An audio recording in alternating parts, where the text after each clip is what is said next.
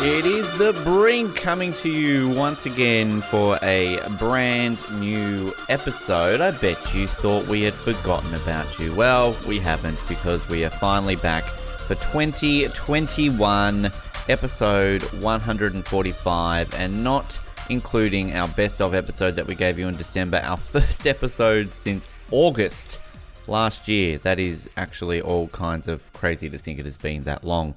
But Ben in the chair right now, by my lonesome, no Mallory, but we'll see to get her back at certain points throughout the year.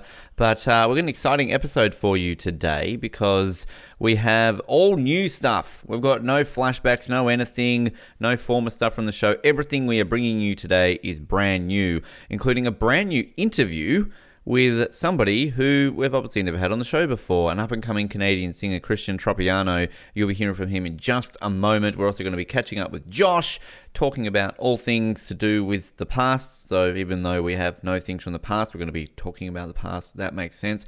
And Colin will be joining us with a special guest, his nephew, and we're going to be talking about hockey because we're in Canada and that's what you do when you're in Canada. So I'm going to shut up and we're going to hear a sound and then we're going to come straight back into it with my interview with up-and-coming Canadian singer Christian Tropiano. It's a big year for us on the Brink in 2021, and that involves bringing in some great guests onto the program, and I'm very excited today to be able to welcome our next guest, a singer-songwriter who is just releasing his debut EP. It is called Handshake. It is available now to listen on a variety of streaming platforms, and we're going to hear a little bit more about the ideas behind the songs and everything else in between. It's a pleasure to welcome to the Brink Mr. Christian Tropiano. Christian, welcome to the program, mate. It's a pleasure to have you on the show today. Thank you, Ben. Pleasure to be here. It's always an exciting time, I can imagine, when you release new music. And when you hear the words debut EP, that must be even more exciting for you. I mean, how are you feeling now when you can hear somebody like me, my weird, strange accent, first of all, say that it's out, it's here, all the work you've put into it has paid off because it's out for people to listen to? It's pretty surreal. It's really rewarding to finally have it out there. I think the songs were in my head for a long time, so it was really great to finally sort of record them and then to have them out there just so I can say like, hey, you can go listen to it now, instead of me sort of being like, this is going to be great. You should come back in a few months and it'll be ready. But it's great that it's finally out.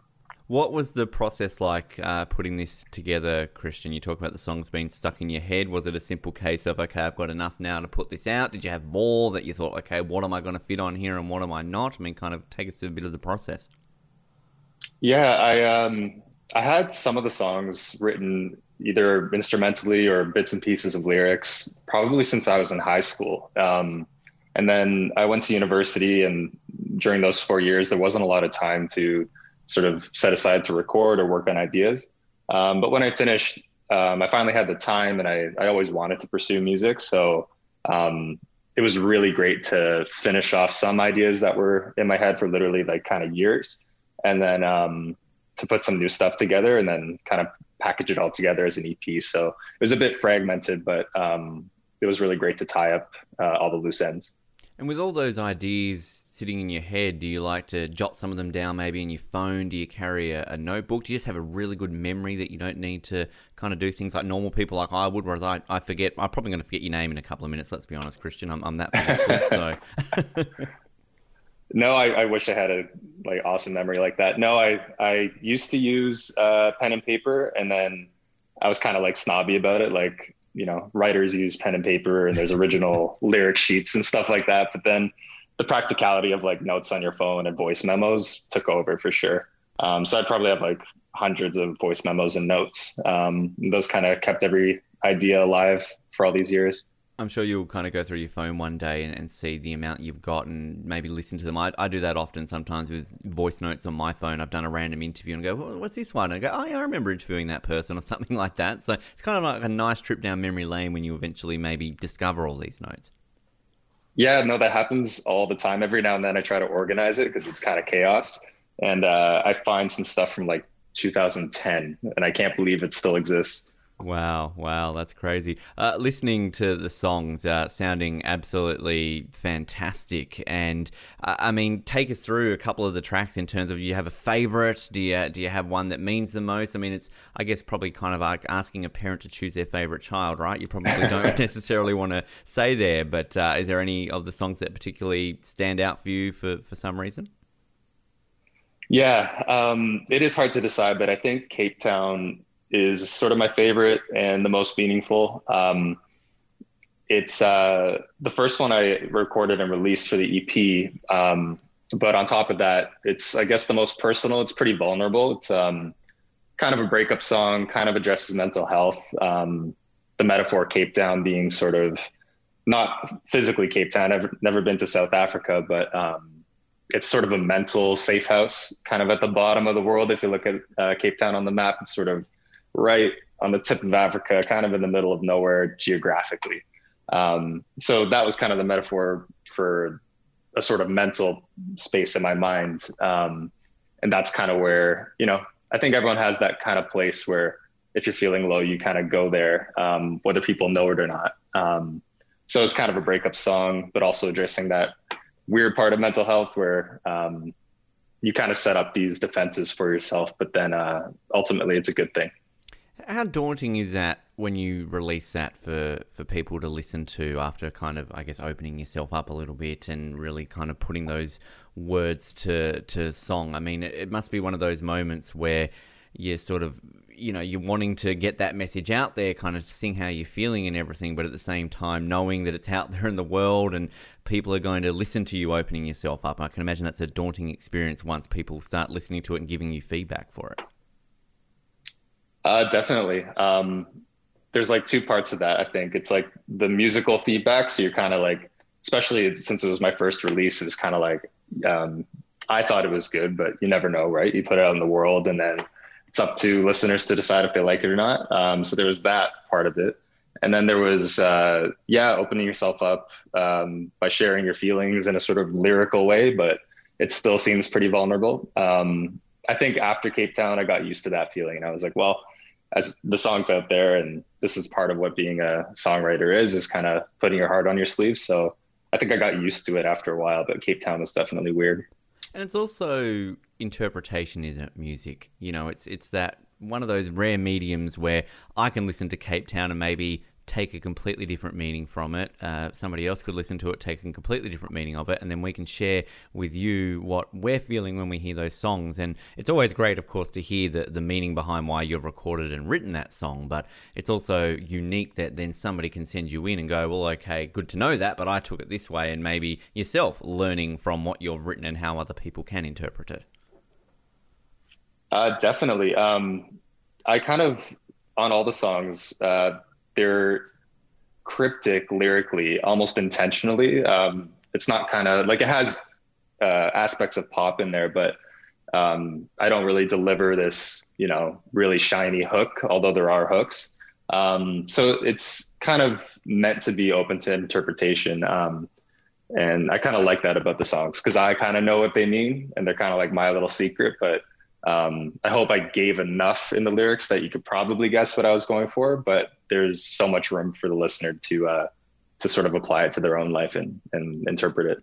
And at the same time, though, can you then maybe flick Cape Town to the person you wrote it about and kind of be like, hey, in your face, listen to this? I worry about that too, because it's like, it's definitely about an experience and, it was real events. So yeah, I felt kind of bad, but at the same time, you kind of have to be honest when you write. So I guess I don't feel too bad, but I guess a little part of me still does. But I guess it's about developing that too. I mean, sort of you get the debut EP out there and all musicians are always going to work on their sound over their career. It's not really going to be the same as they write today. You're going to be writing in 5 years, different sounds, experimenting with different things. And today you might be opening yourself up and writing some of these songs, and maybe in the future, who knows, you might drop a drum and bass country rap album and potentially just go for the the clicks on YouTube. I don't know, Christian, just putting some ideas out there. Oh man, I hope so. I love all kinds of stuff. Like in university, my friends and I got really into hard bass, like Great. Sort of Eastern Europeans, like really heavy club stuff. So That was really fun. But I listen to all kinds of stuff, so I'm sure when I write in the future, it's going to be a little different. Still true to myself, but I'm always going to bring in other genres in my writing. It's just kind of how I listen to music, how I always have. Mm-hmm. And I think it's always how I'm going to make it too. And that's the joy of a remix though too, right? You could always just, release the EP remix album of Handshake. Just, drop a couple of mixes of all these songs. Honestly, that's on the table. Nice. That's a pretty realistic thing. I think Shadows would be a really cool, like, house track almost, or maybe just a down-tempo club kind of thing. But I'm excited to experiment with that for sure. Well, one of the tracks on the EP, Try Out for Heaven, not drawn from a personal experience. Was that something you just wanted to have a bit of fun with, experiment with a different type of storytelling, I guess, there when it came to that track? Yeah, that was really fun to write. It was one of those really highly coveted sort of songwriting experiences where it writes itself almost. Like you kind of are this like conduit to whatever is happening. And it kind of just came together in about an hour. And I tried not to think about it too hard while I was writing it in terms of like what it was about. And then it turned out to be this story of this guy who, breaks up or gets broken up with because he cheated. And he kind of sucks. He just spends the whole song self-loathing. And it's kind of like hard to empathize with him, but I think it's still a good listening experience because you want to see what he says next. But I think writing it was great because I like sort of character-driven songs. I'm by no means comparing myself to Bruce Springsteen at all, but he is such a powerful writer. And he can come up with stories that are not about himself at all, and make it totally believable. So I think that's something I want to work on in the future too. And it also involves a bit of a shout out to a certain contemporary of yours, another musician. Give us a bit of an insight to this, Christian. Who are you shouting out in this song? None other than Mr. Bruno Mars. Yeah, I thought, there's the parallel between the titles, Try Out for Heaven and Locked Out for Heaven. Mm-hmm. But I think beyond that, it's kind of this character's like last ditch effort to sort of, try to think of what should I have done. And the line is, should have listened to more Bruno Mars.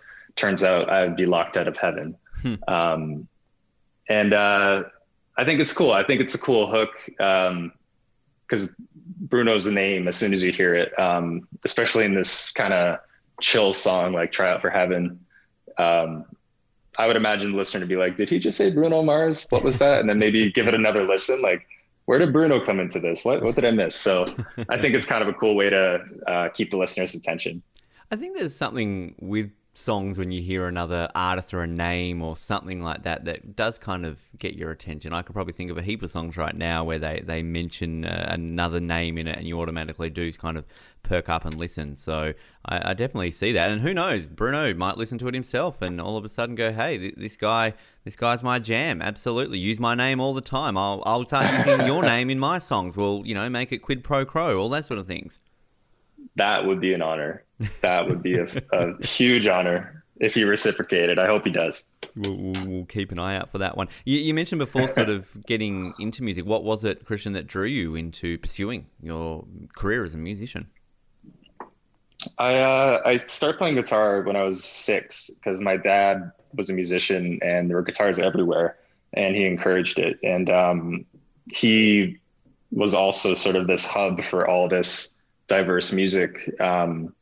So the listening was very plentiful. I kind of listened to all kinds of stuff from an early age, and he made a point of taking me to concerts really young, and I kind of kept that going up until now. And I think I always had it in the back of my head that I wanted to pursue music. I wanted to do well in school. I went to university, but I think in the back of my mind, it was always there that, when I had the time or when the time was right, I would pursue it. So I think it was just kind of like I was unconsciously training my whole life to do it.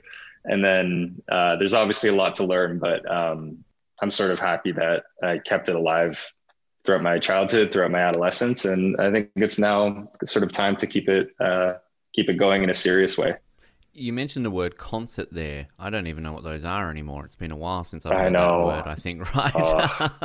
How has this obviously been releasing this and not being able to get out there and perform in a concert in this wacky world we're living in right now? Yeah, it's been weird. I was ready to play last summer. I put together a band and we were about to have our first rehearsal. And then the first lockdown started. Which sort of canceled the album release party and any future shows. So I've done some live streams and I'll do more, but nothing really replaces that live feeling in person. So really hoping we get back to some normalcy soon. I can imagine that as soon as that normalcy is available to us, it's just going to be a flourish of all these locked up musicians just booking venues and just just being out there, and there's basically being a queue for all these sort of things, which will be a good thing, of course, going back to that. But I mean, it's kind of like sort of you must watch, say, the NHL or something and go, well, hey, at least these guys can play in front of no crowd and still have it, out there to do their profession. Where's the hubs in Edmonton for musicians just playing concerts live on TSN or something like that? Come on, make it fair. Yeah, I've seen some places do that where venues will have like an artist play on stage, but obviously no one's in there except the crew, and they'll broadcast it. But again, it's a cool compromise, but it's not quite the same thing. Yeah, exactly. An EP comes out, the debut release is there, the questions are always coming. When's the next one? I mean, do you sort of have a trajectory of what you're hoping for towards future music, Christian? You're always writing, just kind of constantly having those ideas out there that maybe will go towards an album. Is that maybe not a route you want to take? You want to continue down the EP path? Sort of what's the future looking like with your music now that this EP's out there? I think the next release will probably be a single, and it'll be a little more pop. And I think I'm sort of gearing towards making some up-tempo, sort of dancey pop stuff, which I think is really exciting. It's fun to write, and I think it'll come together really well. And then an album for sure down the road, probably not too far off. I think I'll put together a full collection of songs. Fantastic. Because, I mean, it's a different, I guess, landscape now in not just the COVID situation, but in terms of music and everything along those lines, where traditionally it might just be a straight out, hey, let's go with the album route and then kind of release some things along those lines. But it is more of a commonplace now that people are sort of just going the EP one and just going along that way, because you can just drop a single. You can Beyonce it, can't you? And just drop a Lemonade-style album out of nowhere or something like that. And boom, surprise, here you go. Here's my Lemonade. Exactly. I wish I had the star power of her, but I think the effect is the same. I think you're totally right. It's like, there's kind of no rules. Like, there are rules obviously to promote something, but you can experiment, which is a really cool thing in this day and age. You can kind of, try to pave your own way. And if it works, it works. If it doesn't, you can always just switch to a traditional promo campaign. So I think that's exciting, and there's kind of endless ways you can build hype for your own stuff. So looking forward to it. And I'm looking forward to seeing drum and bass country rap. Trust me, I'm holding you out for that, Christian. I will make it just for you. And if you think it's good enough, we'll put it out to the world. Absolutely. Christian, we like to wrap up all of our interviews with a set of 5 questions. I mentioned to you off air, there'll be one of these questions that I may have to briefly explain, coming from the wonderful world of Australia. But other than that, these are probably going to be the simplest questions you will ever answer in any of these interviews you do in your career. Maybe write the songs about these. Who knows? I'll start off with question number 1. Christian, what is your favorite type of cheese? Oh, man. Pecorino. Oh, nice. I like that. I don't think I've ever had that answer before. Give us why. Why pecorino? What appeals to you about that? I grew up on it. We grated it over the pasta. Like, my dad, I'm part Sicilian on my dad's side, and that was just a staple, and it's just so good. Great. I like it. I always like hearing a new one that I've not had before. And, it's brie, it's camembert, it's cheddar. We get it, but bring on the new stuff. I like that.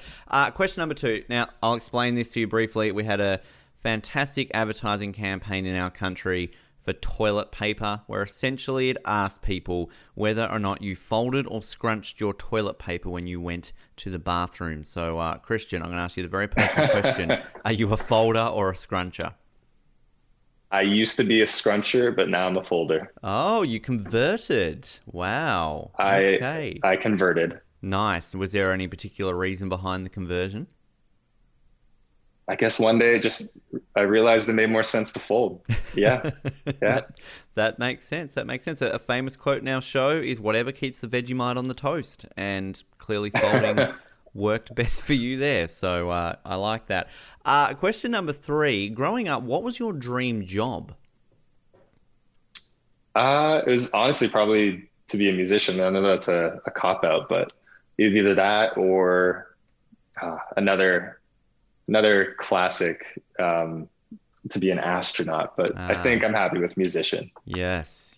I always like hearing sort of those, astronaut things like that. And then I always like to say you can always combine them. Like it's never too late, I feel. Particularly with like SpaceX, you could perform for Elon Musk and maybe combine something there, and then you could be performing music in space, tick both the boxes. True. Plus Canadian astronaut Chris Hadfield, great guy. Yeah. Brought his guitar up to the space station and playing David Bowie, which is awesome. Yeah, exactly. So you're right. Yeah, maybe I'll approach the CSA. Do it. I think that would work. Also, growing up, Christian, who was your childhood celebrity crush? Oh man, that's tough. I guess the first one that comes to mind was probably Fergie from the Black Eyed Peas. Yes, probably. Yeah, let's go with Fergie. That. Bit of My Humps. Could we get a cover of that maybe down the road? Or that'd be cool, actually. Yeah. My Humps. I'm gonna just ask you for tips on what to do next. The drum and bass, the covers. I'm happy to help. I've never contributed to the music world outside of interviews. So hey, maybe I need to branch out to some different horizons and throw some ideas out there. Maybe I've got a hidden talent that I just am not aware of until today. For sure. Yeah, absolutely. I like this, opening it up. Our final question for you today, Christian. What is your worst habit? It's a tough one. Worst habit. I think I just broke it. It was like staring at my phone till the moment I crashed before I went to sleep. Nice. It was like the worst way to fall asleep. But now I try to like just read or just kind of fall asleep naturally. Yeah, and how's that going for you? Because I'd like to get some advice on that too, actually. Honestly, so good. I use melatonin all the time, and it's like a life changer. Nice. Because I could just never shut off my mind. I'm sure everyone can't, but give it a try. It's life changing. That sounds good. I would do that. Christian, mate, it's been a lot of fun. Of course, the debut EP, Handshake, is out now, available on all good streaming platforms. Before I let you go, mate, shout out Instagram, Twitter. Give a shout out to our listeners today where they can follow you on all the social channels. Yeah, you can find me Instagram, Facebook, Twitter, Christian Tropiano Music. Beautiful. Hit him up, follow him on there, stay up to date, and keep an eye out for when those drum and bass songs do get released. Christian, mate, thanks for joining us on The Brink. It's been a lot of fun, and we'll get you back on again soon, and we'll talk a little bit more about some of these songs coming out in the future. Sounds great, Ben. Thanks so much for having me. We haven't had this man on in some time, so let's have him on right now. Let's cue the music.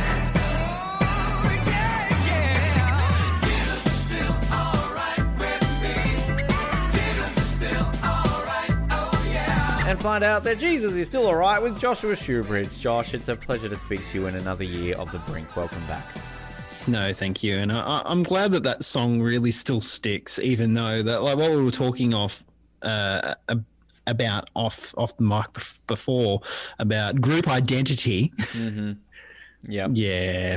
Which we don't agree. Do you still follow DC Talk? How are DC Talk doing recently?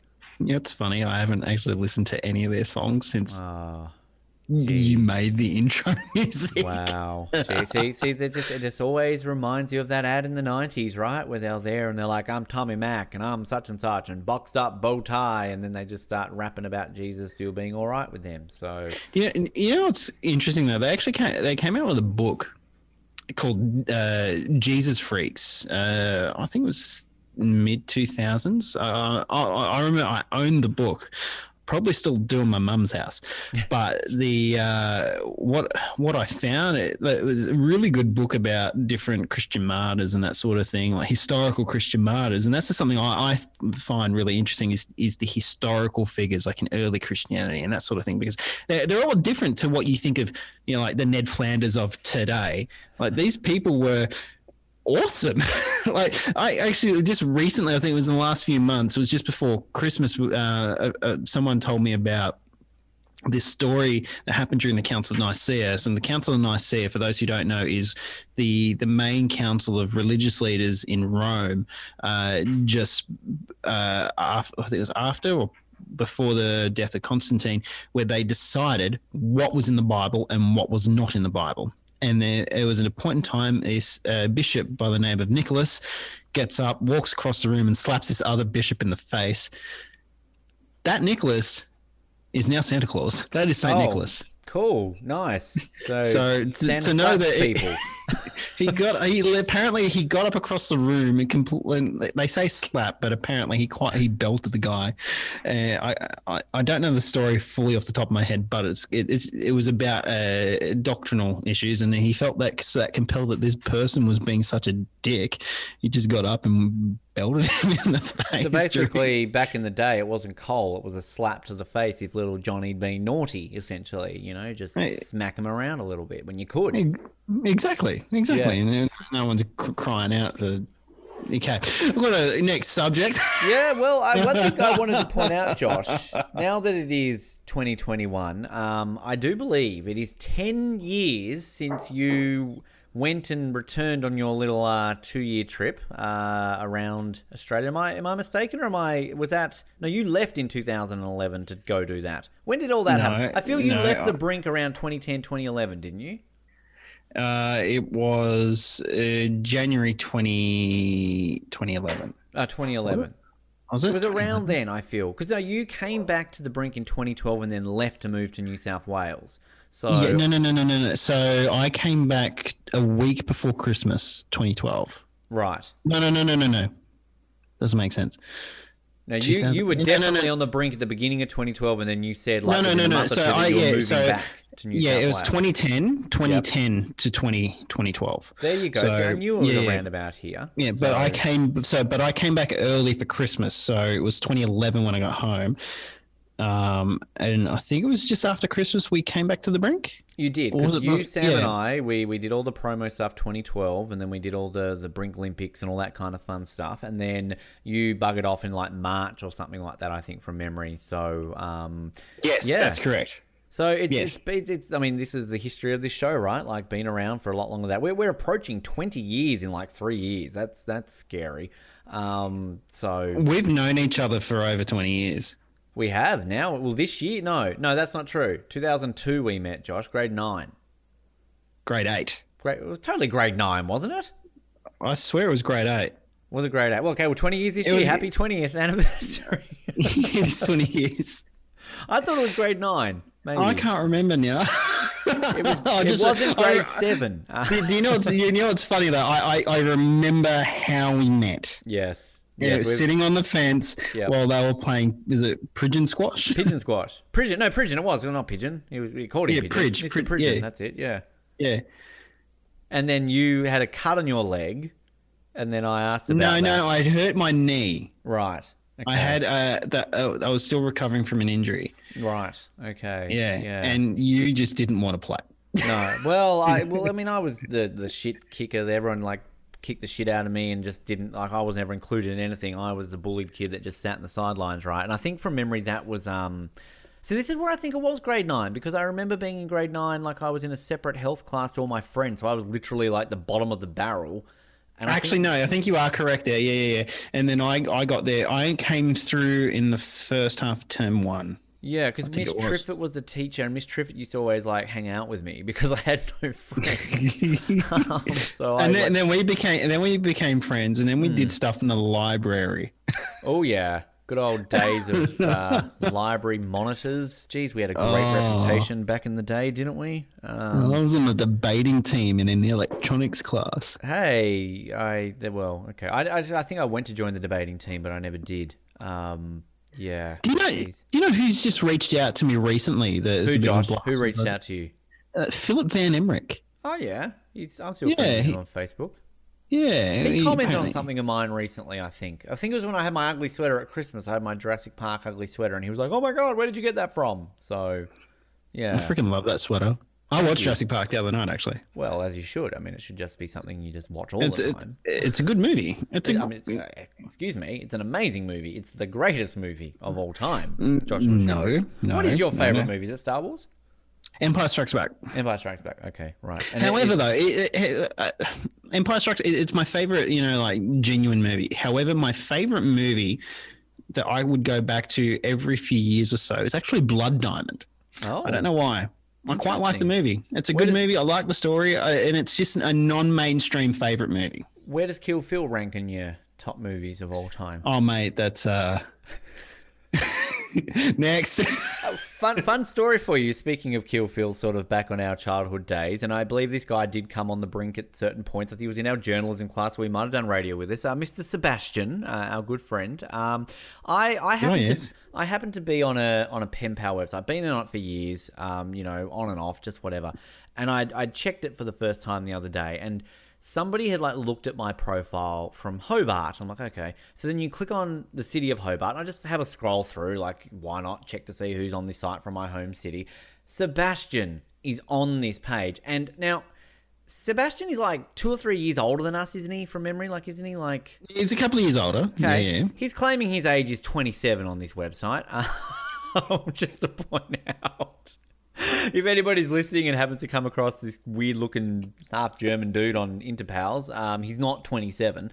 And his profile is just, it's very Sebastian. But we're not meant to call him Sebastian. What does he like? No, he doesn't like being called Seb. Yeah, and I still do. Right. Yeah. That guy was he was a weird customer. He was... I don't like... He was nice enough. He was. But... Yeah. Arena. Couple for what was I there for? What was it? You or was it Sam? We were standing. This is at EC. Was this the Danny Minogue story? Oh yeah, no, Danny. Yeah, it was Danny Minogue, not Tina Arena. It was Danny Minogue. What are you listening to? Danny Minogue.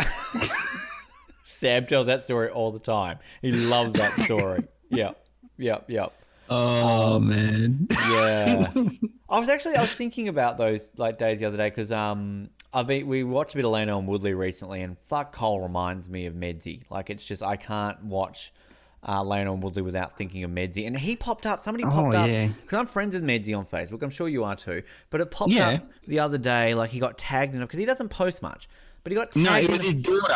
Yeah. It was his daughter. He hasn't aged much, Medsy. He's got a bit of grey, I think, but he's looking good. Yeah. I don't know what he's doing. I think he's still teaching. I don't know. He was assistant didn't he make up the ranks a little bit at EC? Didn't he become assistant principal? That wouldn't surprise me. Yeah. If anyone's listening to this and is just thinking we're just legitimately we wouldn't be here today doing this if it wasn't for Medsy. This is a guy who got us on radio. So he was our journalism teacher back in college. He drove us there in his it was his Beamer or Mercedes. It was I can't remember, but can we just talk about inappropriate conversations having with a teacher? We're 17, right? We're 17 getting driven to the radio station. We'd be driving down the street and there'd be some attractive girl in a school uniform to which this guy, Medsy was in his 40s, maybe early 50s. He'd basically give us a bit of a nudge. Hey, fellas, what do you think about her? She's got some good legs. Looking back at it now, incredibly inappropriate. When we went, it was either when we saw Troy or when we saw The Day After Tomorrow at the cinema, and you were like, "Oh, I wouldn't have minded me," and he's like, "Shut the f up, Benny." No, that was Day After Tomorrow because I had bought it that morning. I was late to class, and he's like, "Why are you late to class, Benny?" And it's like, "Oh, I just went and bought The Day After Tomorrow." Right, everyone to the filming room. We're watching The Day After Tomorrow. Sweet. And it was the scene when Emmy Rossum's character hugs Jake Gyllenhaal, and I was sitting next to Medsy, and I basically like nudged him, and I'm like, oh yeah, you wouldn't mind a bit of that, Medsy. And like at the top of his like, shut the fuck up, Benny. And then like everybody in the class. But the best memory I have of him like was, we were like we'd come to class after lunch. We'd started doing our work. You know, I think we're in the computer room. Everyone's quiet doing their work, and like out of nowhere you hear Medsy like dead silent. Ah, fuck, Benny outside. You're like, what? And like he takes you outside, and it's Benny, I fucked up. Benny, I fucked up. And you're like, Medsy, what's going on? It's like, we were fucking meant to go to that fucking Chinese lunch today to cover it for the fucking newsletter. Fuck, Benny, fuck, I'm fucked up. And you're like, holy crap. So, fuck it, we'll just write something about him later. Who cares? Get back to work. Medsy was awesome. Best teacher I've ever had was Medsy. But in all seriousness, like hilarious, but actually like a really good teacher. Like that was one of those classes that you never wanted to miss. Like you got so much work done. Everything was fun. Like we all got high grades. Yeah, it was amazing. And that was the thing about that class is like, yeah, there was stuff you had to do. Like it wasn't a cruisy class by any means. Yeah. But we went there, we got the job done. And at the end of the day, we were like, did we just do work? Yeah, well, I mean, it was fun, and like we went on that camp up to Coles Bay, which I have no idea how that had anything to do with curriculum at all. Medsy had a shack up there and wanted to show it off. Yeah, that was fun. And what did we make that 3 days with Meds documentary, the precursor? I rewatched that on YouTube the other day. It's actually sad watching that now that we've lost Ben.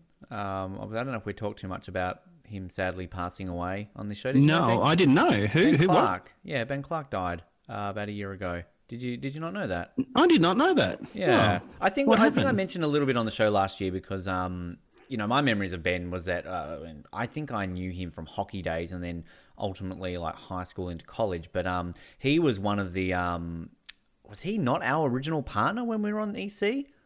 Or was it? No, we had Sebastian, but then when we would cover, we'd get Ben on. I knew I did a lot of EC radio with Ben. We jumped around.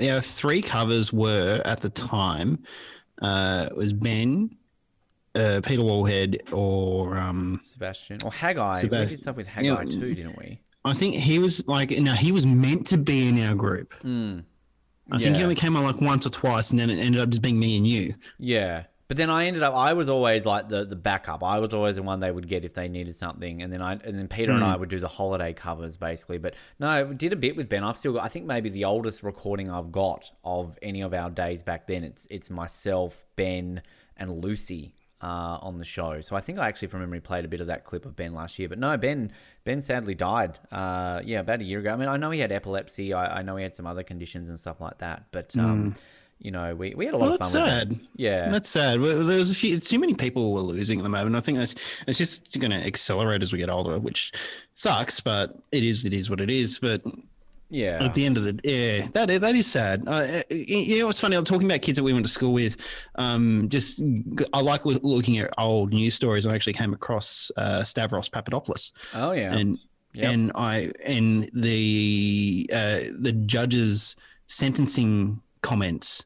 Whoa, that's messed up. Yeah, for some background, if people don't know what we're talking about, a guy we went to high school with in our class, he ended up basically murdering someone. There's no other way around it. He murdered someone, and he is long time in jail. 25-year non-parole period, life in jail. However, the guy that he got sentenced with is now out. Oh, okay. I heard a lot. I don't really want to go into a lot of details on air. Like we knew somebody who dated his brother for a long time, and she filled me in a lot of supposedly what happened and everything. It's not a fun story to learn, but no, it's not. It's we had some interesting people we knew clearly back in good old Hobart days. And we'll just keep it that way. Do you remember Elsa Gininen? Yes, I do. I do remember Elsa.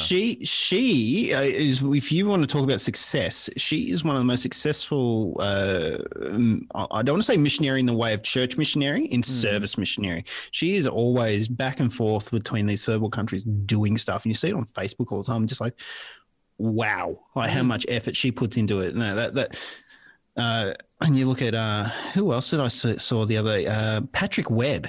Oh yeah, yep. Yeah, he's doing this amazing career in photography and cinematography, and it's some of the things that people that we knew back in the day, and what they're doing today is just like you wouldn't have thought about it back in high school. And here we are sitting around doing this crap still. So go for it. Actually, and on that note, I'd like a bone to pick with our former high school, Newtown High. Like, they're getting a bit old active on social media, getting into these trends. Good on you, NTHS. They're looking all hip and cool. I like to see that they shared a post recently where they were like, oh, congratulations to class of 2016 alum blah, blah, blah, who's got a podcast, and good on him. Okay, what are we, chopped liver? Two Newtown boys right now doing this. Well, there was something I heard about Newtown High School the other day. They're becoming, I don't want to say co-ed. No, it's not co-ed. They are. Yeah, no, them, co-ed Ogilvy and Elizabeth are all merging together basically to form. So I believe there's going to be no state single-sex schools in Tasmania anymore. So yeah, that's true. Yep. And they're also building extra buildings on campus to cater for year 11 and 12. Yeah, no, I think I think that was always the plan. I think that when Hodgman started, doing these regional schools, the long-term goal was always to make Tasmania into, I guess, catch up with the rest of Australia. And look, I wouldn't have had it any other way. I enjoyed that experience of having 11 and 12 separate. But at the same time, it makes complete sense to keep 7 to 12. I mean, there's no reason to have it separate. So it makes sense. It's no different to remember back when we had 3 terms and now they've got 4 terms. Like, I used to always want 4 terms. Yeah. And, I came from 4 terms to 3 terms. Yeah, it was freaking weird. But then, once we got into year 10 and upwards, it was finishing in late October, early November. Mm-hmm. I'm like, okay. Yeah, I can dig this. Yeah. Well, no, I think I heard a year and a half ago, or whenever it was, that this was going to be a thing, that they're going to merge them, and then they sort of announced it maybe 6 months ago or whatever. And it's kind of weird that because, I mean, for a background for people listening to this again who know nothing about the Hobart school system or kind of these schools we're talking about, we went to Newtown High School, which in Tasmania is years 7 to 10. It was an all-boys school. It was a state school. It wasn't a private school. And then sort of our sister school was Ogilvy, years 7 to 10, all girls. We were, within a couple of 100 metres of each other. one was here, one was there. But Ogilvy basically... yeah. They treated themselves like they were a private school, and that you shouldn't look at a girl, and they protected species, and even though you had friends and all that, and I get it, teenage boys shouldn't. What I thought was funny is when I first got to Newtown, I think it was the deputy principal at the time. Can't remember his name. Mr. Corbell? He was telling. Yeah, it was Mr. Corbell. The story you're talking about here, yeah. Where he goes, we finish at 3:20. Oh no, what time did we finish? At 3. They finished at 3:30. Yeah. Yeah, and it was just so the boys weren't mingling with the girls. And in my mind, I'm like, that gives us half an hour to make ourselves presentable. No, because I would get there in the morning and we'd walk our friends to school. We'd walk them to Ogilvy, but then it got to the point where we'd hug them goodbye, but you'd have the teachers on watch on the street, yelling at you, you'll get after school detention if you hug that girl. Fuck it, it's my friend, I'm going to hug her. And then there was the story, I think it was Mr. Corbell, where basically he saw a Newtown boy get into a car with an Ogilvy girl and basically went up and was going off, what are you doing? Why are you getting in the car? Parent got out of the car and was like, these are my children, they're brother and sister, what the fuck's wrong with you? So that's messed up. Yeah, I think Ogilvy just had this power over Newtown where they were like, no, get your boys away from our girls, and they would just do whatever they wanted. Whereas now they're messing them all up. I mean, how are they going to mix up the maroon and brown with blue and gold? And how's that going to look for a uniform? And then Elizabeth is basically just going to go the way of the dodo. What's happening there? Yeah, I don't know what's going to happen with that campus. It's a decent sized campus. They, from what I understand, is that they were transforming a lot of the college systems into a TAFE sort of style, either an academic sort of system or a vet sort of, a trade. Which I love trade that school. about Elizabeth though. I love that facility they had, and I love the location. That was what was so great about Elizabeth College, is that we were 10 minutes down into the city, and you just exactly you finish lunch and I got nothing else on for the rest of the day. Yeah, let's go down to the mall. Yeah. Elizabeth Mall, hang out with all the bogans. The ones who didn't go to school or meant to go to Claremont College. When was the last time you were in Hobart? The last time I was in Hobart is almost 4 years ago. Wow. So I was there just over a year ago, and I hadn't been there in like 18 months, which is obviously nowhere near as long as you have. But like, again, doesn't change that much. But there are so many things that like you notice, like when you're coming off the Tasman Bridge to drive down into the city, like along the Brooker Highway, there's now that giant Centennial Bridge that crosses from the Aquatic Centre across to the Cenotaph. You're like straight away, like, holy fuck, giant bridge is now in this city. And then also over the ABC roundabout, they've built like a pedestrian walkway, a big one over the highway. So things like that stand out to you, like, holy crap, Hobart's changed. Everything else, everything the same. Oh, yeah. No, what was it that got me was the evolution of Cat and Fiddle Arcade. That really got me. And the walkway that used to be between the hospital and one of the other The car park? no, not that one. The one that used to go from Harris Scarf to the car park. Oh yeah, that one. And then that got moved, and I think they moved that particular walkway from the hospital to the car park. They renovate. So what they did there is because they like made that car park really fancy, the Argyle Street one. They built like a Woolies in there, and like it's all fancy. Like, so they added kind of extra things, and it's a different walkway now. But the one thing I will say, like when I was there last, having lived in Invercargill, 50,000 people, shithole of a town in New Zealand, to go to Hobart and all of a sudden feel like Hobart was a big city, that was a weird feeling. All of a sudden be in Hobart and go, fuck, this place isn't small at all. See, I really enjoy the fact that I live in a rural town now. I lived in New Norfolk, and like going to Hobart was like it was going to the city. So I've always had that feeling, and then I remember like when I was in year 11 and year 12, like I could walk from college to my house, and that was cool. When that was like, and like you could walk, and that was at the other end of the city. Yeah, literally the other end of the city. The thing I will say, like, it's interesting when you live in a place like Hobart.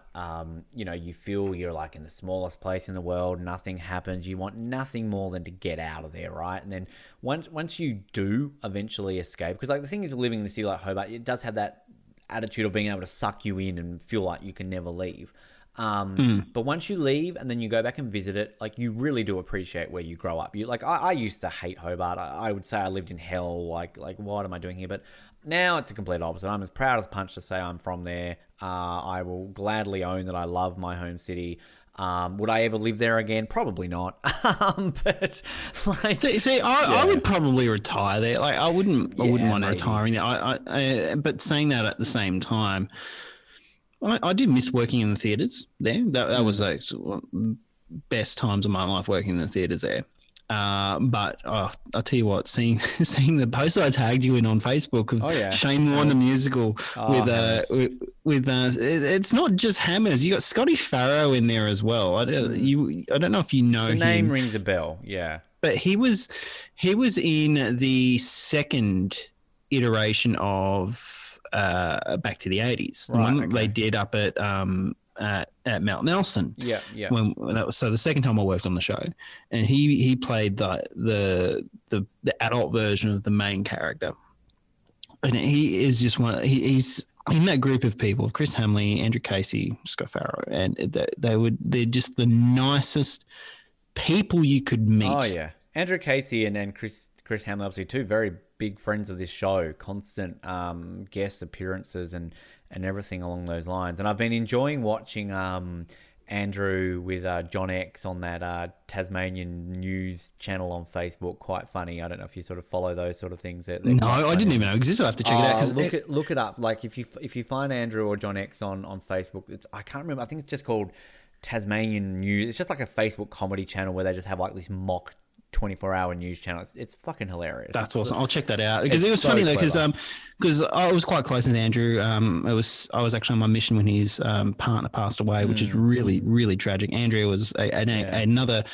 person gone too soon. A lovely lady, nicest person ever. But I was watching. I was going through Stan the other day, looking at movies. And I'll go Australian movies, and there's one called it's like The Big Freeze or something. Arctic Blast.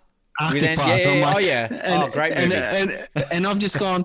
I've turned it on. I'll watch it like first 5 minutes. Andrew. Fucking Andrew Casey. Yep. What the hell? That's Nick Falk.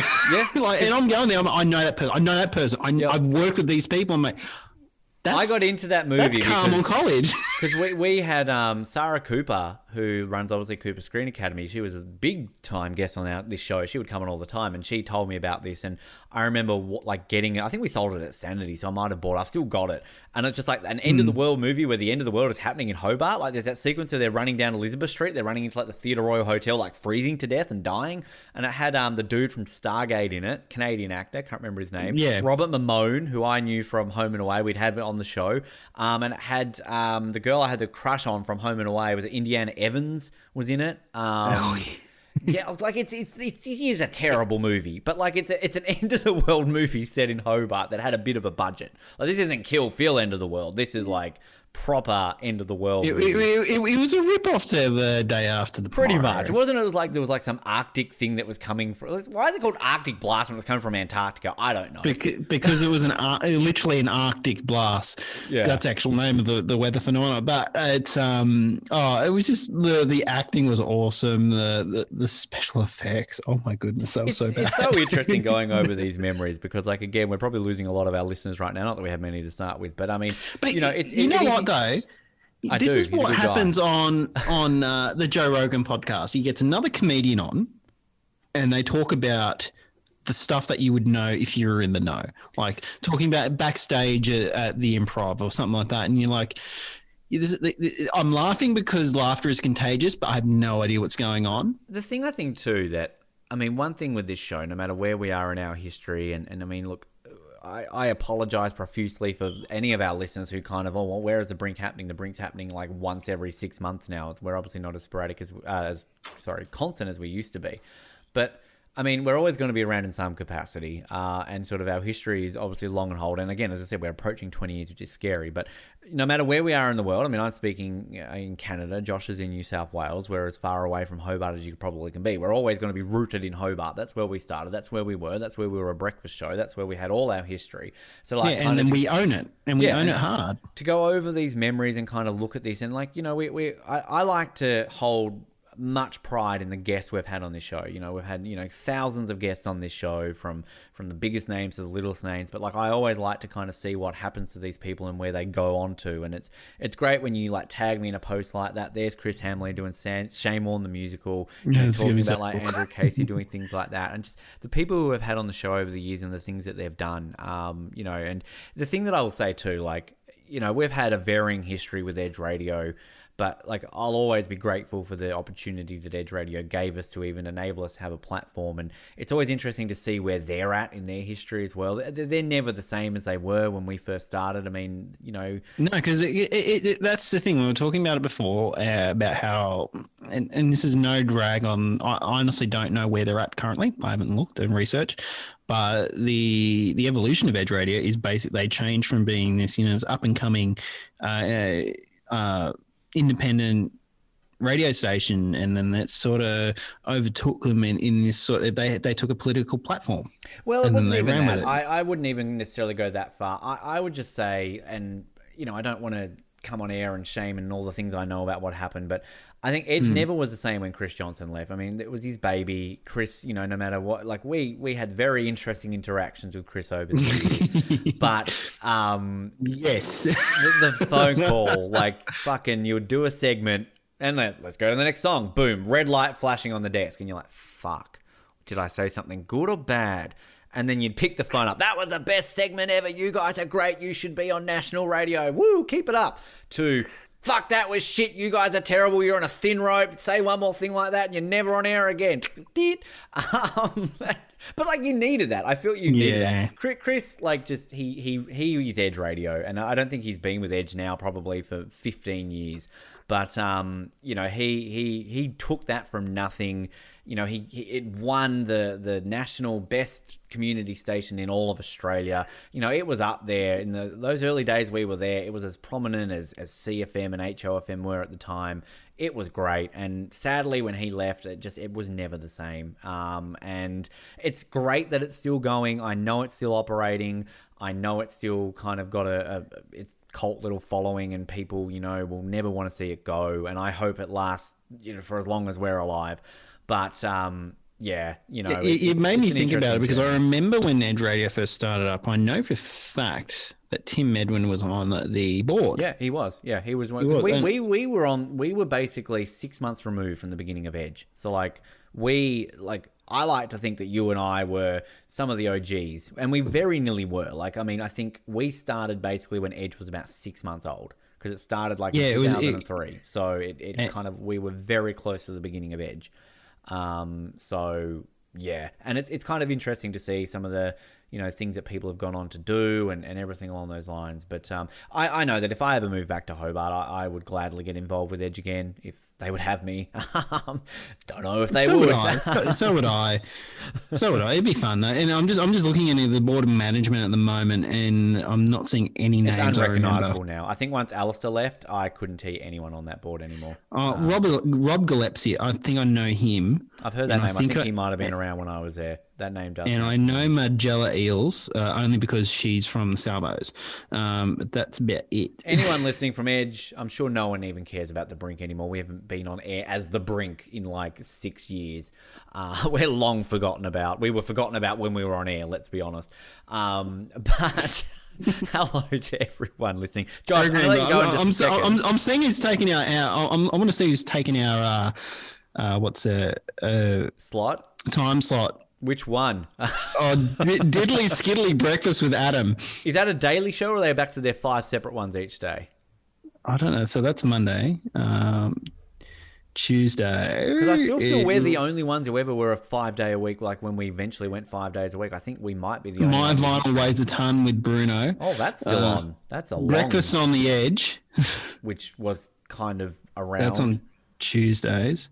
Yeah. Wednesdays. Is it still 7 to 9, or have they changed their time slots? No, I think it is multi-day. So Diddly Skiddly Breakfast is again 7 to 9 on Wednesdays. So he's a Monday and a Wednesday. So we give him some Breakfast on the Edge 7 to 9 on Thursday. Okay. And then the morning routine on Friday 7 to 9. See, if I have to say a slot, we got moved around so much. But if I own a slot, if I mentally say the slot that is the Brinks, it's a Friday morning. Friday morning was our slot. Because exactly, we started. So when we were Jab Schoolies, we were Monday lunchtime for a long time. Then we got moved to a Thursday lunchtime. I want to say. No, it wasn't. It wasn't lunchtime. It wasn't lunchtime. It was after school. It was. Oh no, we started after school. Then we went to Monday lunchtime. It was Friday 4 till 5. No, you're right. You're right. So we were Jab Schoolies. Then we took a couple of months off when we came back as the Brink. Then we were Monday lunchtimes because that was Anthony and I. Then when we got moved to Friday mornings, Anthony left, you came back. And then we had Thursday and Friday. They offered us a Thursday and a Friday.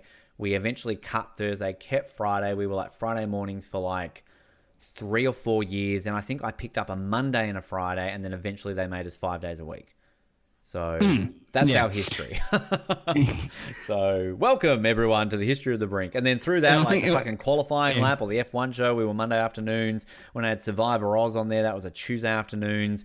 Then when I came back and did High Noon, that was Monday to Friday lunchtime. But then I couldn't handle doing 5 days a week all of a sudden, so I just went to Monday lunchtime.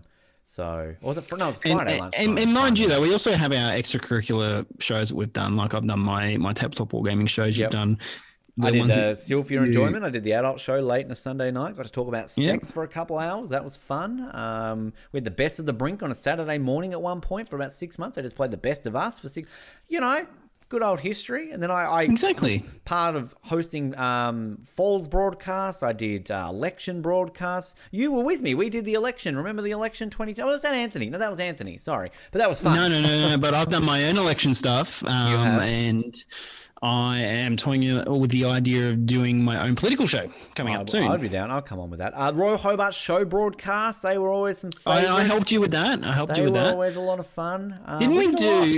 Didn't we do AgFest at one point? No, I never did AgFest. I can never say I was part of an AgFest broadcast. But I was with that station for.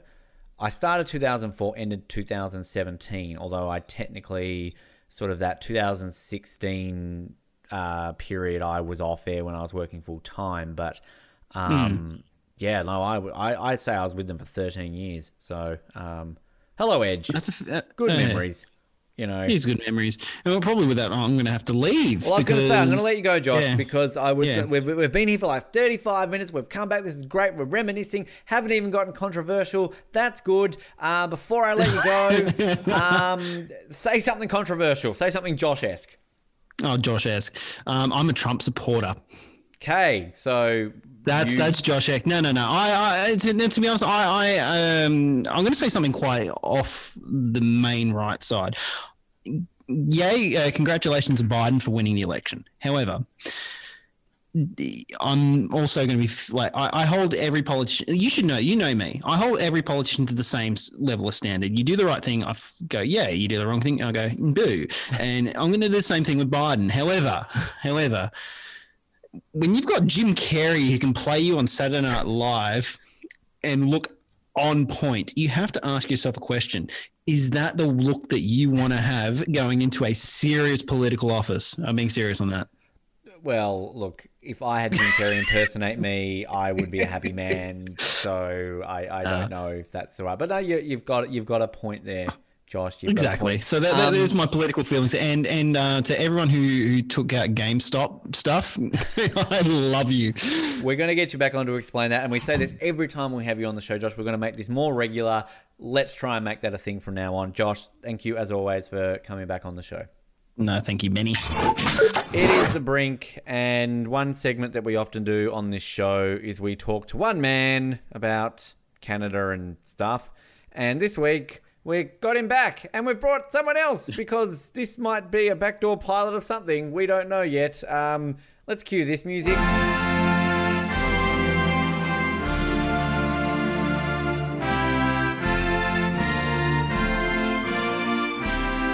It's Oh Canada because I can't think of anything else to play. First of all, it's Uncle Colin Hilding. Uncle Colin, welcome back to the show. Thank you, nephew Ben. Finally I've achieved peak life. And speaking of nephews, it's the only time I'm ever allowed to have somebody under the age of 18 on this show with his uncle on the show to supervise. Patric Clarkson is on the show. Patric, welcome to the program. It's a pleasure to have you. Thank you. I'm glad I reached out to you. Thank you. You are. I'm glad that you reached out and made this happen, basically. So I blame you for this, but it's exciting because you want to talk about hockey. Because when we get Uncle Colin on, we often talk about hockey, but you want to talk about hockey more because I think you like hockey more. I don't know if Uncle Colin gets offended by that. I don't know. What? Tell me, Patrick, what brought about this desire to talk about hockey? Well, with this COVID stuff going on, I'm just bored all the time, and I need someone to talk about hockey other than my brother, because every time we talk about hockey, we're like keep arguing over who's better, Matthews or Laine. That guy's honestly, yeah. But honestly, like to settle this argument about Matthews over Laine, Matthews has more points than Laine, and he's played less games than him. That's story every year. So I think that settles the argument right there. But right? Can I ask one question? Did Laine get COVID? Yeah.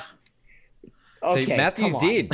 Weak immune system. But you see, Matthews got COVID and still got more points than Laine, so that says even more.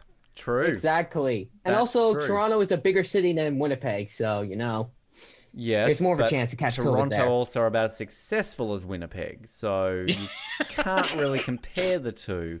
Well, I mean, they both have not won the Stanley Cup. So. Yeah, we could combine all our ages right now and add all those years together, and there probably still wouldn't be anything there. I mean, Pat, we're going to talk a little bit, I think, about our backgrounds on hockey here, kind of as an introduction. Patrick, before we talk about your introduction to hockey and all that kind of jazz, who is your team? Are you a Leafs fan? Are you a Jets fan? Are you whoever I feel like supporting this week fan? I am a combine of a Leafs and a Jets fan. Right. I can't decide on the two because it's just I don't know. I don't like. For me, personally, I don't like picking favorites, and so I have to make it a tie. And honestly, as I look at Austin Matthews cupping his ear like Hulk Hogan behind you, I don't pick favorites. Because Well, come on. Just because I have that doesn't mean that I like the Jets still. Who's your favorite uncle? I don't want to answer that. I can either confirm Oh, or deny Colin, it. it's not you. You can't even lie. Yeah, I'd love to see your other uncle bring you on a podcast. Which I like that though, Patrick, because like I feel I always get shamed for having two teams, and I'm Australian. Like I feel like I have a better excuse for a reason why I have two teams. Whereas you're Canadian, you're basically born, and it's like here you're going for this team, you've got no other option. So at least you know you can kind of get away. I'll ask the hard question then: if Winnipeg and Toronto were in the Stanley Cup final, who are you going for? I wouldn't watch it. That's an answer. I just don't. Well, because I just don't know who to cheer for. And like I said, I don't pick favorites. And so I would be happy with either one winning the cup. So That's how about such any a Canadian? political answer. Well, let's be honest. Like everybody has their team, but right now, if you live in Canada and Ottawa wins, you're happy. yeah, of course. I mean, Sorry, not that's a this funny year. statement. Ottawa wins. That I don't know what those words mean. Although they are Ottawa, winning, has, right. Ottawa has consistently gotten closer than both Toronto and Winnipeg over the last couple decades. That's sadly. true. That's true. And who Well, I beat mean, Ottawa in the just- Stanley Cup final in 2007? Hello. Just pointing that out there. Quack. How did you get into hockey, Patrick? I mean, you can tell us your age if you want, and sort of you're young, so like it's something I guess you. I am young. I am 17, turning 18 in like 8 months. Oh, great! You can come on by yourself with me in 8 months. Let's do it. Exactly. I mean, I know. Mine's a little bit complicated because the first time I've ever watched a hockey game, I was in Brandon, and I was with my used-to-be uncle, and basically they divorced. And anyways, he took me and my brother Elijah at least, and then Sorry, what was that? Colin's got divorced, and I didn't know about this. She was just No, here. not Uncle Colin. Literally 5 minutes ago. Jamie, what's going on? Yeah, but Mallory's there. You know, I just pay an actor to pretend to be my wife. Sorry, Patrick. Sorry. This is the Brink. This is what we do. No, We fine, get sidetracked. I know. I've heard a lot of your podcasts. Anyways, You're the one. Oh, thank you. Yeah, I know. I'm the only Winnipeg listener around for the Oz Network. Yeah, we know it's not me. Anyways, it was my uncle from my dad's side. He took me and my brother Elijah at least, and my cousin to a Brandon Wheats King game. I don't remember who won, but when I watched it, I was bored because I was like very young. I think I was like maybe 6 or 7. And then later on, me and my brother Elijah were helping my dad. This is when I was like my pre-teens, I think. And then my dad, as a reward, because we were so hard workers and we were helping him, he rewarded us with Jets game tickets. Now, it was in the 300 level, where it's called MTS Center still. It was against the Minnesota Wild. I remember it clearly. Dustin Byfuglien got the game-winning goal in a breakaway in overtime. It was 2-1. Michael Hutchison was in net. I loved hockey from then on. But before Winnipeg came in, funny story, my dad actually liked the Vancouver Canucks because Manitoba was their farm team.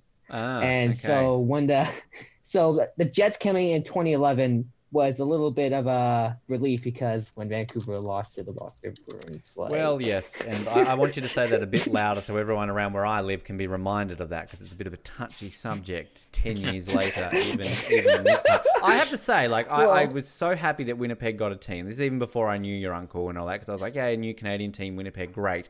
But I did have a real soft spot for the Thrashers. I always liked Atlanta teams. And you were the one. Yeah, I was the one. Like, I would gladly wear an Atlanta Thrashers jersey out. Like, I legitimately. Their alternate jersey is.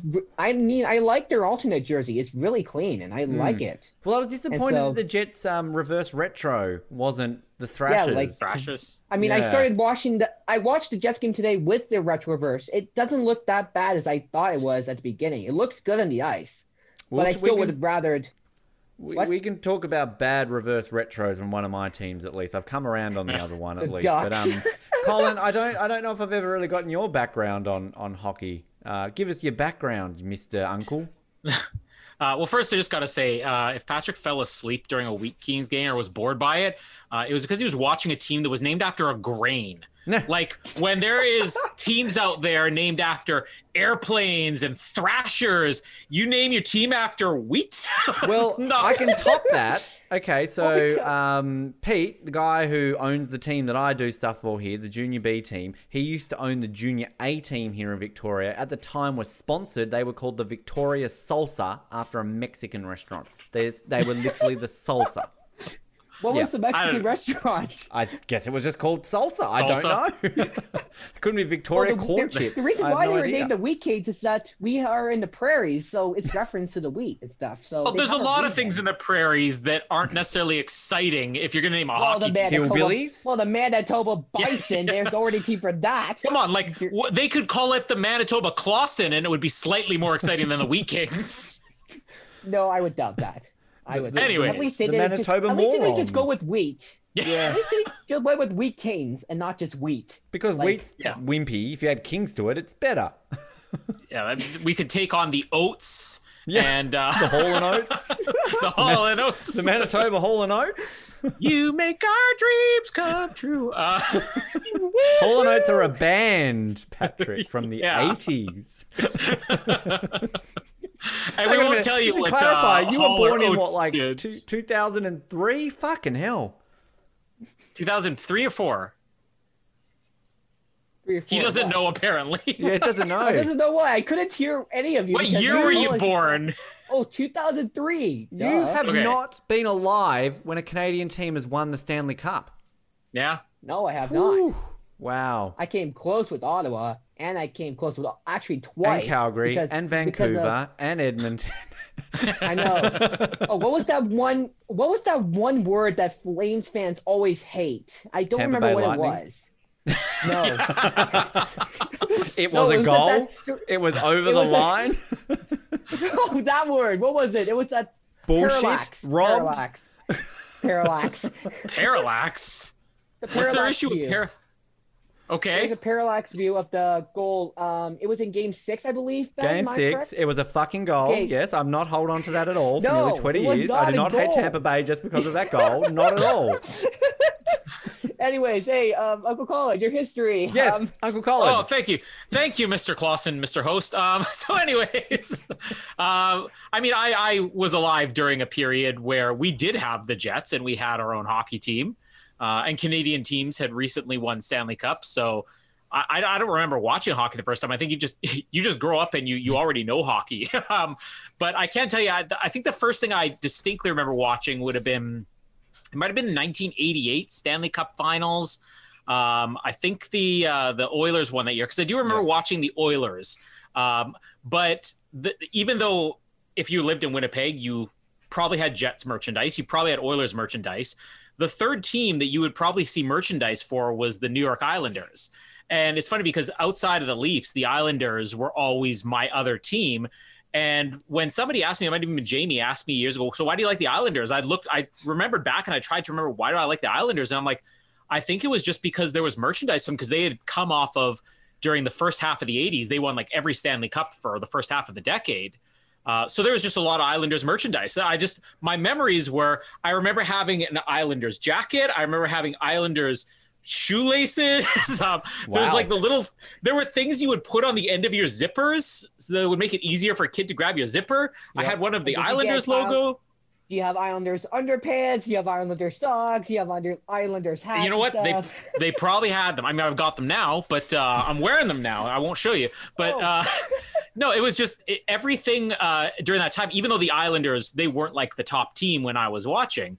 Everything that you saw in the late 80s was just Jets, Oilers, and Islanders.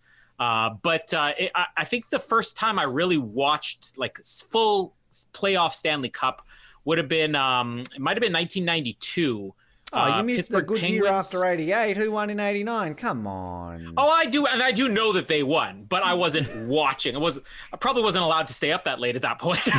Probably wasn't allowed to stay up late enough to start the game.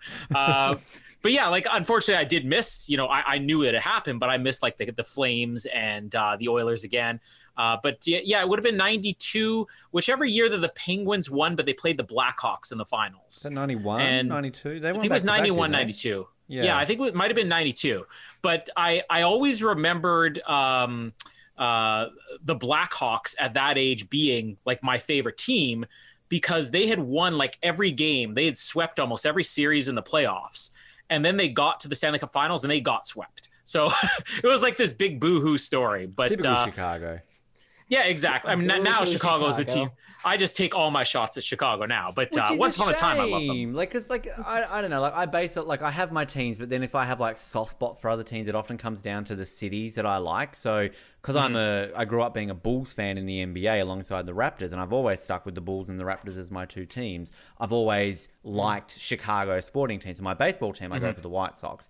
And so I've always liked the Blackhawks. So when they won all those Stanley Cups like a decade ago, I was like really happy for them. Like, yeah, go Blackhawks. So I've always got a soft spot for the Blackhawks. I like them. So yeah, it's just they're kind of embarrassing to watch now. But well, they enough shots of them. Patrick Kane's like about 80 now, isn't he? Or they used to be a dynasty, and now they suck. Like Corey Crawford, he was going to the Devils, and then he just retired right away. So the Devils were screwed from the very beginning of the season.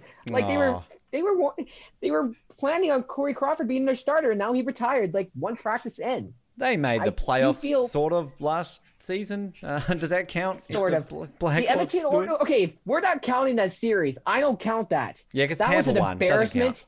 That was an embarrassment. Both Tampa's to the cups Edmonton don't Oilers. count. That's true, actually. Both Tampa's cups don't count. First one, they cheated their way to winning. The second one. First two series I don't like the 2020 playoffs that I resist to mention. It's the Calgary Flames and the Jets. That was a great series. What are you talking about? What do you mean? He Matthew Tkachuk injured Mark Scheifele. Oh, shut up. And then there was the other one. It's not the first time somebody's been injured in hockey. I don't know if you realize that. It kind of goes with the territory. And it's not the first time Tkachuk gets blamed for everything. You leave that beautiful bald man alone. First of all, it was the Scheifele injury. And then second of all, it was Mark Giordano. Patrick Laine laid a hit on him. He was checking to see if it was okay. Then he started slashing him in the hand for no reason. It's so funny because when that happened, I live in Winnipeg, but I'm objective enough because I don't dislike the Jets. I mean, I'd probably say, outside of the Jets, and Islanders and the Lightning, after the Leaf, Islanders and Lightning, I would probably go for the Jets next. So if the Canadian teams, I'd go for the Jets second. But I'm very aware that in Winnipeg, Winnipeggers are very sore losers when it comes to hockey, like extremely sore. Like if they lose, when they Lightning and Matthews injured, not Matthews, Scheifele injured, the Jets would have won the series. If the bear didn't stop to do a poo, it would have caught the rabbit. Is that the saying? That's what my dad used to always say to me. Everybody who saw that hit screwed the Jets. Everybody who saw that hit outside of Winnipeg was like, well, that was clean. Yep. Everybody saw it in Winnipeg. It's like, cheated. And the same thing happened when the Jets lost to the Golden Knights. Now, I don't know if I mentioned it to you before, Ben, but Winnipeg are such sore losers. So when the Jets lost to the Golden Knights, it was all about there was a conspiracy where they were cutting the power off in the arena during their practices. Yes, because you lost because somebody accidentally hit a light switch there when they made the playoffs for the first time against the Ducks, which I'm sure you were happy about when they swept the Jets a couple of years ago. Yep. All you heard was, oh, we got screwed out of that last call. I'm like, you got screwed out of the last call. You lost 4 games straight. You weren't screwed out of all of them. Like, that's Winnipeg. That's the same with Toronto, Colin. That's the same with Toronto. Toronto are also sore losers. Well, and a toxic fan base. I feel I've said this before, and I am a Toronto fan Colin, myself. When you've talked about this, that like Winnipeg are the Australia of the NHL. Like Australian sporting fans can't, like, we lost to India recently in a cricket series. India came back and like played very well. Australians can't accept it. We can't just be like, oh, India played well. Good for them. Well done. They deserve it. It's like, oh, no, this was a bullshit thing and India did this and we couldn't do it and we got injured and no. Like, it's just like, you lost. Like, okay, I'm salty about Tampa. Am I really salty about Tampa? Not really. But, like, at the end of the day, it's fun to play along with it. And you know what? Like, I'm kind of weird in that if my team gets beat, I will probably cheer for the team that beat them. When Washington beat the Leafs a couple years ago, I started rooting for Washington in the playoffs. When Boston beat them the first few times, I was rooting for Boston in the playoffs. Now I'm kind of over Boston beating them. But I'm okay with if my team loses, I would rather my team lose to a team that was better than them than to be like, oh, an inferior team somehow snuck by us. Well, that's why when Buffalo lost the other day, we didn't make the Super Bowl, we lost to basically the best team in the NFL. So it's like, hey, we're satisfied with me. It's like when the Raptors made the NBA Finals. I legitimately, at that point, was like, we've made the fucking finals. We're going to get swept by the Warriors. I'm happy. Like, I cried when they made the NBA Finals and they went on to win it. So. This is what, 1 year in North America, 1 season watching NFL, and you're like, we for the Bills. Hey, I've always been a Bills fan. I remember watching them in like 4 Super Bowls as a kid, losing them in a row. Like, I actually legitimately remember that. I was very young in Australia. Oh, I remember that, yeah. Yeah, because that's why I go for the Bills, because my dad goes for all the New York teams. Like, just doesn't matter what sport. So I'm going to go for the New York teams. And it was the first Super Bowl we lost was against the Giants. And I remember watching it with my dad. And I'm like, oh, what's this? And he's like, American football. I'm like, oh, my team's playing the Giants. I'm like, oh, who's the other team? And he's like, Buffalo. And I'm like, oh, I'm going to go for them. And ever since, I've gone for Buffalo. So, you know, pain. We should get Patric's other uncle on here, because he was a Buffalo Sabres fan growing up, just because they were almost always out first round in the playoffs. He just liked the torture. I didn't know he was a Buffalo Sabres fan. Oh, yeah. He was a Senators fan from the beginning, which is really embarrassing. That's why he's not. Who's he go for now? I knew that. I don't know who he goes for now. Probably I don't still. think he even pays attention to hockey, I think. Changes his mind every 5 minutes, clearly. Like he switched to Australian rules football. Yeah. Oh, yeah, he did. I didn't remember that Auntie Jen cheered for the Blackhawks. I just didn't know that Uncle Ian cheered for the Senators or the Sabres. Like, because you don't really admit that in dinner conversation. Like, you don't openly say that you go for the Sabres and the Senators. Like, 2 of the worst teams in the league when you're in Winnipeg, that's embarrassing. I mean, Ben, I know that you cheer for the Ducks, but still, like... I just want to 3 years ago, we were good. Well, I just want to also bring up that... It's apparently embarrassing to cheer for 2 of the worst teams in the league when a couple of years ago Patrick was rooting for the Leafs and the Jets, where they were the single 2 bottom teams in the league. Yeah, like until I swear the Ducks and Jets and Ducks and Leafs have swapped. Hometown spirit, you know? Patrick, I've got to ask, did you ever play hockey? Like, did you ever give it a go? Not professionally. Well, clearly. Thanks for clearing that up. I thought that was you in the background there with the Leafs jersey on. Okay, not you. Of course I played hockey. That's another reason why I got into hockey, because it was so fun to play it. Like, that's the only 2 reasons I like hockey, is watching it and playing it. So you do know he's talking about on skates and not on PS4, right? I know. I understood him. Which actually, Patrick, I'll have to get your PSN, and I can play online now, so you can kick my ass in NHL. Oh, hold on. Oh. There are restraining orders for that. Remember, you got to wait a couple months. They are true. Colin, did you ever play hockey? I don't know if I ever asked you if you ever played hockey. I played, like, I would say back alley hockey. I would play schoolyard hockey, not like field hockey, but, you know, during lunch break, you'd all play on the ice outside. But I skated until I was probably about 7 or 8 years old. And then after that, I just lost the ability to skate. And I've never bothered to pick it back up again. Skating to me is kind of like skiing. Every Canadian should do it, but I don't. Yeah, that's my excuse just like drinking. So it's just like drinking coffee. You don't like drinking coffee, so you don't drink it at all. Exactly. I'm the world's worst Canadian. I am. I'm the worst. Hey, I can respect that as well, because I don't... I don't drink coffee either, so you're not the only one in the boat here. Okay, well, I'm glad we're clarifying this sort of stuff, guys. This has been a lot of fun. We're gonna do this more often where we can. I will quickly ask though, Patrick, like, do you go out and buy like Jets and Leafs merchandise when you can? Like, do you have a jersey of each team? I do have. My mom actually bought me a Matthews jersey for Christmas, and I also have a White Heritage Classic Line A jersey that I bought for my 16th birthday. So, you know what's great is that on our screens right now, he's pointing at me. He's like, I got a white jersey. So it's just in that general direction, okay? Colin, I know you've got like a t-shirt, I think, of every single NHL team or some sort of merchandise. Like, I actually admire that. It's kind of cool. But do you actually have jerseys? Have I asked you this before? Yeah, I've got 4 Leafs jerseys. Just Leafs jerseys. One for every decade of pain. Yeah, exactly. Yeah, I need one more just to we can get all the way back to the 60s. But no, like I've got T-shirts for any team I want to root for, and it's the same thing when my team gets knocked out of the playoffs. I will buy a shirt for whoever beat them in the playoffs. You know, so it's a waste of $30 every year.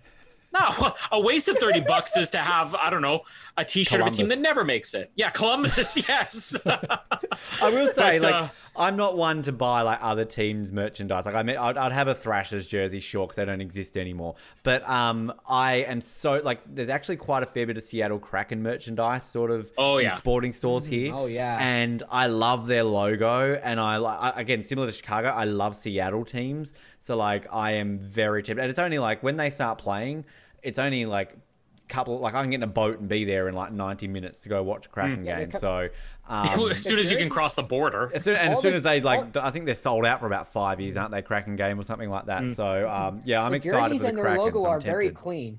Yeah, I'm just confused on their arena, Climate Pledge Arena. Like, well, it's 2021. It's very woke, you know. The Climate Pledge Arena. I thought Bell TS Place was a bad name, but Climate. I don't understand. I hear there's going to be an arena soon called like "Don't Bash Women" Marilyn Manson Arena. So you know, it's very topical, basically. The hashtag Me Too Center. Yeah, exactly. Like you know, Black Lives Matter. You know, Plaza. Palace. Sure. There's probably going to be one coming up soon, maybe in 2022. Yeah, Greta Thunberg place. She looks like an arena, so that wouldn't be much of a change. Guys, thank you very much for joining us. As I said, we will get you both on again soon. We will do this again. And can I just point out, at the time of recording this, Calgary have officially taken the lead against Winnipeg. So it is 1-0 Calgary. Go Flames. Yeah. Darn it. Gotta be kidding me. And a big thanks to everybody who's appeared on the show today. Christian, Josh, Colin, Patrick. Lots of fun. And we'll be back next week. Yes, I will say we will be back in a week's time. And if that doesn't happen, then it might be 2 weeks' time, or 3 weeks' time, or 4 weeks' time. I'm going to try and hold out still for one more week with a couple of extra guests on the show and some other segments. And we'll get Mallory back on. We will do our very best so you can hear her much better voice than mine. I should really mention, I think I mentioned in the best of, we got married, so I'm sure that people care about that little aspect, but thought I'd share that one more time because it actually happened now. So yes, she's a war for worth, so there's another one out there in the world. So be afraid, be very afraid. Like us on Facebook, follow us on Twitter, subscribe to the podcast wherever good podcasts are available. We do apologise that we have taken so long to be able to bring you some brand new content, but we are hoping to be better in 2021. Forgive us, stick with us, and you will get some great content throughout the year. My name is Ben. Thanks for joining on The Brink. Keep sucking those oranges, Hobart, and good night.